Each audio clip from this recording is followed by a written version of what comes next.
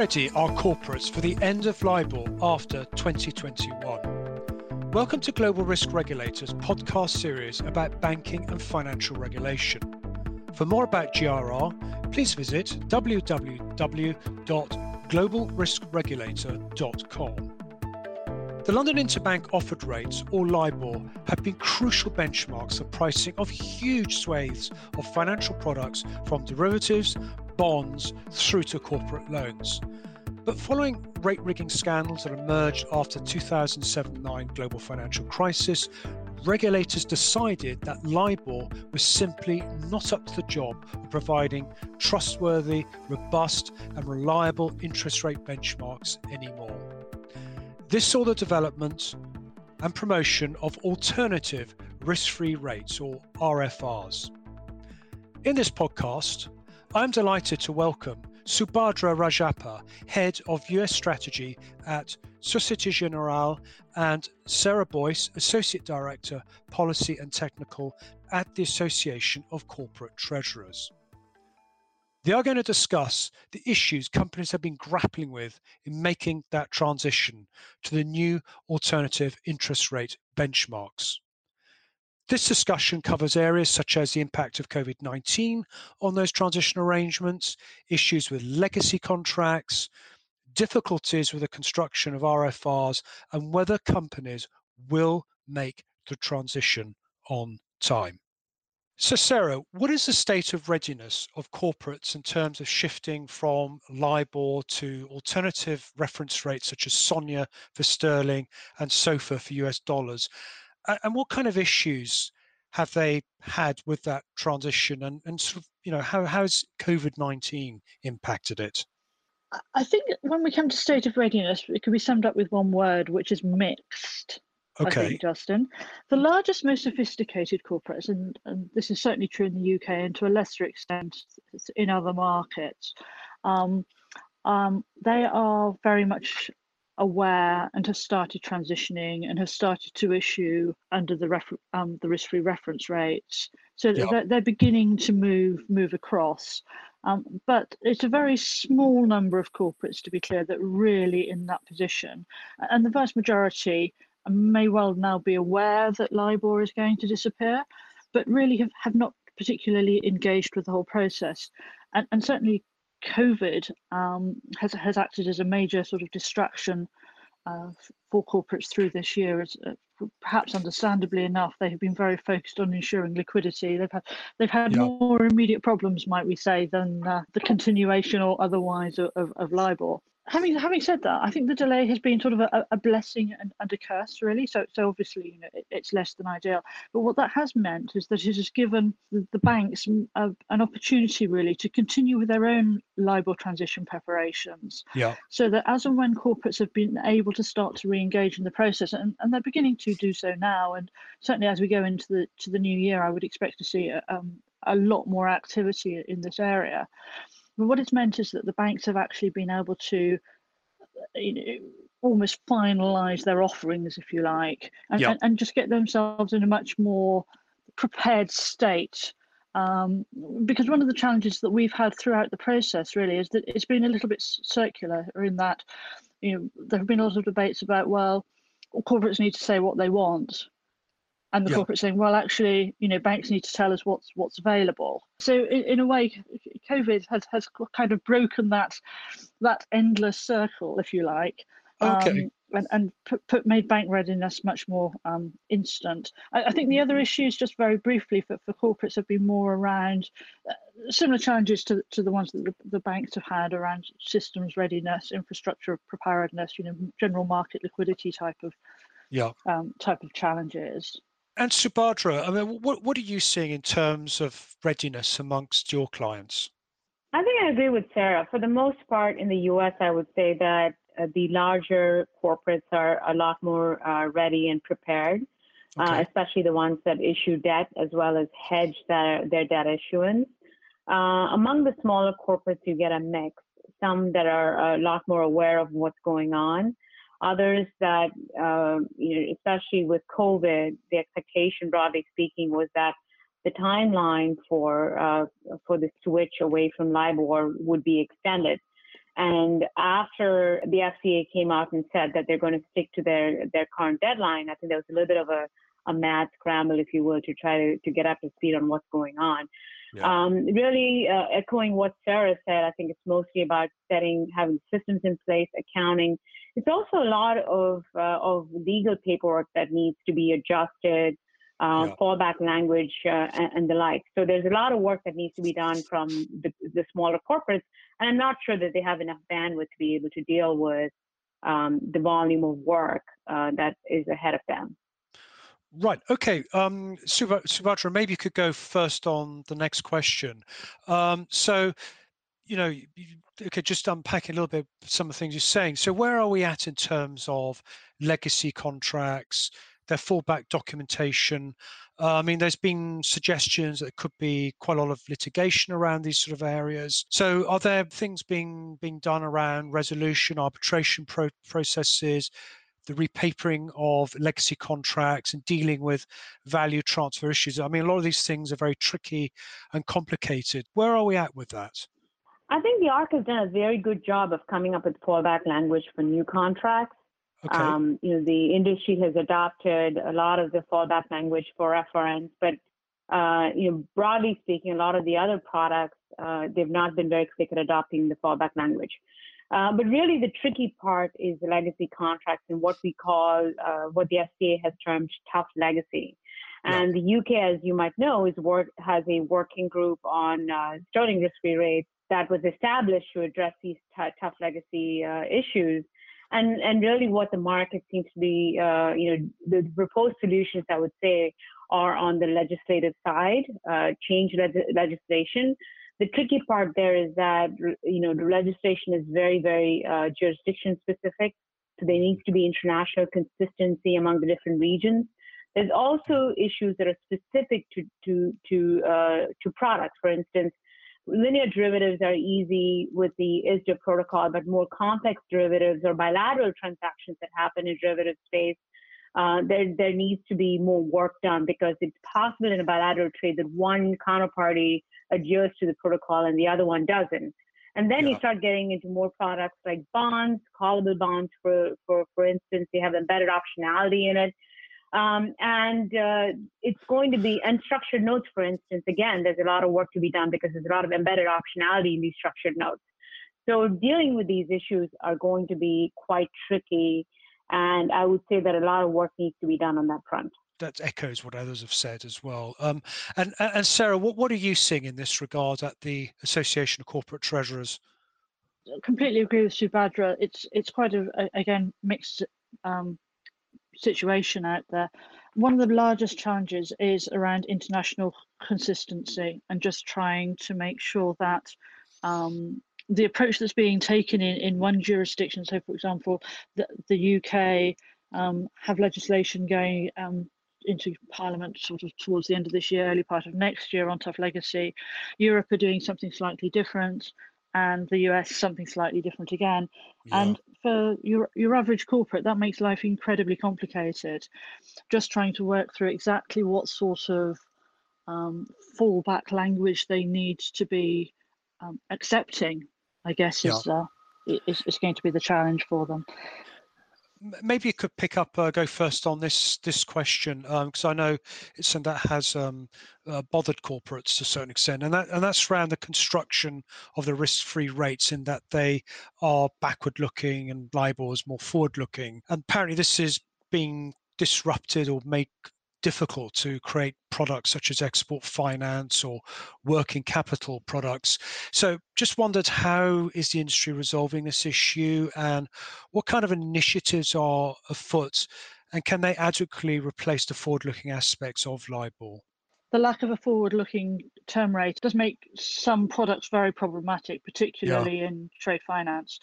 And the approach has been taken certainly in the UK, and I suspect that Subhadra could give some color on what's happening in the US, I apologize, is that there's been use cases for forward-looking term rates were identified back in 2019, and trade finance is one of those. And as a result of that, there has been an exercise in the UK to start to produce forward-looking term rates based on SONIA. Yeah. And there are currently three or four, it varies by the week it seems, potential providers of that data that are currently producing data in beta. So it's not actually yet available for use in anger, but it's there or thereabouts. And so that's going to be something that's going to provide a solution, but it's very much for a very specific problem. And I think one of the things that I would emphasize is that risk-free rates, yes, they're backward-looking, they're compounded in arrears, they're overnight, they are very, very different characteristics to the LIBOR that everybody is very used to using. Yeah. For a lot of corporates, they do not necessarily need to move to SOFR or SONIA. They may find that there's an alternate reference rate that is more appropriate for their needs, but that just because traditionally they've always just deferred to LIBOR, that was almost the easy thing to do. Yeah, I think going forwards, we will see a lot more market fragmentation where you'll have larger, more sophisticated corporates and those that need to hedge using the RFRs, and the smaller, if you like, more straightforward requirements may look to use some sort of central bank rate or fixed rate as an alternate. And Subhadra, from taking your perspective as a banker and being in the US as well, I mean, what's happening there with term rates and this issue, for certain products are not suitable for RFRs and so on? I'd like to actually pick up where Sarah left off, which is a key point, which is that there are some corporates that might start using a forward-looking term rate, but the question is, how are they going to hedge that exposure? Because a lot of the derivatives products have backward-looking rates. So this, I think, is a very key issue, because a lot of corporates that currently issue, there's no mismatch between their assets and liabilities, given the fact that they're both forward-looking and pegged to LIBOR. That, I think, is a very key issue. But within the U.S. markets, broadly speaking, there are 7 different segments. The loan market, for instance, they have prepayment characteristics. So applying a backward-looking average rate is not going to work for them. In the consumer product space, for instance, mortgages, consumers need to be informed 45 days in advance before there's a change in interest rates. So they would prefer forward-looking rate.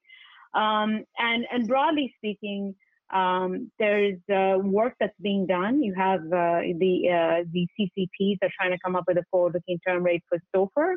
Okay. And there's also being work done to come up with a credit-sensitive forward-looking term rate. For instance, the Bank Yield Index, Ameribor, as well as AXI, an index that was proposed by Darrell Duffy, are all being worked on. But again, a lot of these products are in their very, very, I would say in their infancy, and more work needs to be done for a broader adoption by the market. And then there's the issue with bifurcation, which is, part of the market staying in SOFR and another part of the market staying with Ameribor, and that raises issues with liquidity. No, I can well imagine. It's as Sarah's saying, there's a kind of fragmentation going on there. So as you know, the US Department of Justice stated that it does not intend to challenge the IBOR fallback supplement and protocol drafted by ISDA on the grounds of antitrust concerns. So could you maybe describe how significant this ruling is, what it means for the industry in terms of moving to RFRs, and maybe lastly, are there any other potential judicial or legal stumbling blocks out there that could trip people up? I think this is a very important step before the ISDA protocol could be introduced in the second half of January. The importance is that now you have a statement from the Department of Justice. This will ensure perhaps that there won't be legal challenges in the adoption of ISDA protocol as relates to antitrust rules, not just in the U.S., but also other jurisdictions. Legal entities are going to be much more comfortable adopting the protocol. And it also clears the way for the FCA perhaps to make a proclamation, if you will, that LIBOR is an underrepresented benchmark well before the 2021 deadline. That would trigger the pre-cessation trigger in the ISDA fallback, and that would perhaps get the market to adopt the ISDA fallbacks especially for market participants that are sort of hesitant to adopt the ISDA protocol, that might be something that might get them, to sort of nudge them closer towards adopting the ISDA protocol. And Sarah, do you have any views on the DOJ ISDA ruling and whether there are other potential legal regulatory stumbling blocks out there left to tackle? Well, probably, I think is the answer to that second question. But on the ISDA protocol, I think that it's Subhadra is absolutely right. Hopefully, this will act as a real impetus to particularly the sort of the interbank market as it looks to transition away. The automatic adoption of protocol is slightly more problematic for corporates, really, and it comes back to the point that Subhadra made earlier about hedging and hedge effectiveness. We are counselling that corporates look carefully before they just automatically sign the ISDA protocol, and that is purely because what we don't want to happen, or what they don't want to happen, is for the unintended consequence of them losing economic hedge effectiveness as a result of their loans falling back to one particular reference rate, and as a result of the ISDA protocol, their swaps that in theory are hedging that loan falling back to something different. So it's really more of just a sort of one to watch for corporates in particular, where they have that hedging exposure. As far as other potential judicial stumbling blocks, as I slightly flippantly said, I suspect that there may be. I understand, and again, from Subhadra may be in a better position to comment than me, but I understand that in the US, just getting the what we might refer to as the tough legacy legislation through the US legislature might be easier said than done, and I think that then sort of leads us into the general sort of timing challenge of the whole exercise. Subhadra, do you have any views on potential legal regulatory stumbling blocks of sort of yet to be resolved?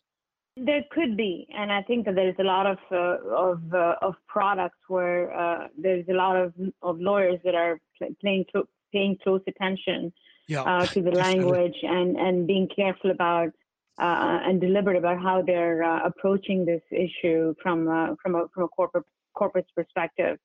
But yes, I mean, there's value transfer associated with the ISDA protocol. There's value transfer associated with any of the fallbacks being triggered for any of the products that could potentially lead to litigation.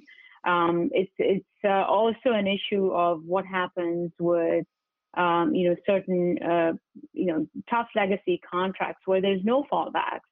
And how does that get dealt with? And that's really where a legislative solution is probably appropriate as a catch-all, if you will. And again, that doesn't preclude, litigation. It just perhaps eases, some of the issues that might rise. But again, I don't see that as a full catch-all for legal action. Right. Okay, Sarah. Let me come back to you for the last question, which is, the regulators want LIBOR to disappear after the end of 2021. Are you confident that the industry is on track to achieve that? And if not, do you think the regulators will show more patience, even though the FCA's legal powers to compel panel banks to compile LIBOR come to an end by that deadline? If we don't have a second wave, if relatively normal market conditions continue to prevail, I believe that we are in a relatively good position to, by the end of 2021, pretty much be free of LIBOR. I think there's a bigger concern around some of the products that Subhadra mentioned earlier, which are much more in the sort of consumer arena rather than the either corporate or interbank arena. Okay. But I think generally speaking, if I speak to corporates, certainly in the UK and actually in the US as well, they are relatively sanguine that by the middle of next year they will be there or thereabouts, or certainly they'll be in a position to go, no, this absolutely will not work. But at the moment, we are not hearing, certainly from our corporate community, that this will not happen. So cautiously optimistic, I guess, would be the answer. Yeah, no, it sounds like they're on track. And well, Subhadra, just to wrap up, what are your thoughts on that whole area? So I think this is a very unique situation, right? In the past, when there is a regulation that's put forth, whether it be Dodd-Frank or the Basel III regulations, there's a very, very clear timeline and a deadline, given the fact that the regulators, regulate certain entities that are required to comply. In the case of benchmark reform, there are no regulatory entities in the U.S. that actually are in charge of the benchmark. It's controlled by the FCA. And I would say that both the FCA as well as the Fed and other legal entities in the U.S. are very, very committed to seeing the 2021 deadline being met. So I think that there's definitely commitment on the side of the regulators to see this through.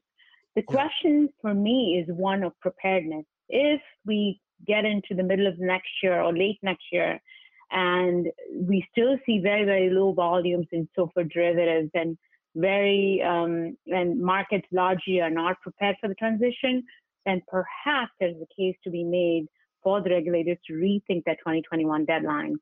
But as of now, I think that they're very much on, in target to sort of see that 2021 deadline come to fruition. Yeah, and I guess it'd be a bit counterproductive if the regulators were to say, well, we could be a bit flexible because everyone would just simply slow down, I guess. I'd like to thank Sarah and Subhadra for taking part in Global Risk Regulators Regulatory Podcast series. And if you'd like to listen to more regulatory podcasts, please visit www.globalriskregulator.com. And you can also subscribe via Acast, Spotify, and Apple iTunes. And finally, I'd like to wish everyone listening to stay safe and well. Thank you.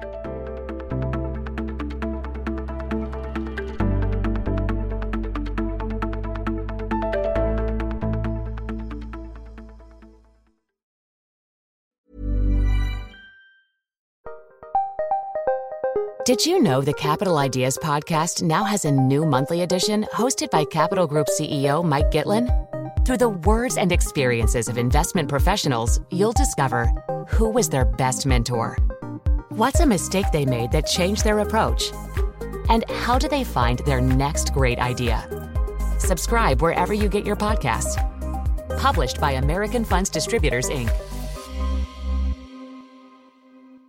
Mom deserves the best, and there's no better place to shop for Mother's Day than Whole Foods Market. They're your destination for unbeatable savings, from premium gifts to show-stopping flowers and irresistible desserts. Start by saving 33% with Prime on all body care and candles. Then get a 15-stem bunch of tulips for just $9.99 each with Prime. Round out Mom's menu with festive rosé, irresistible berry chantilly cake, and more special treats. Come celebrate Mother's Day at Whole Foods Market.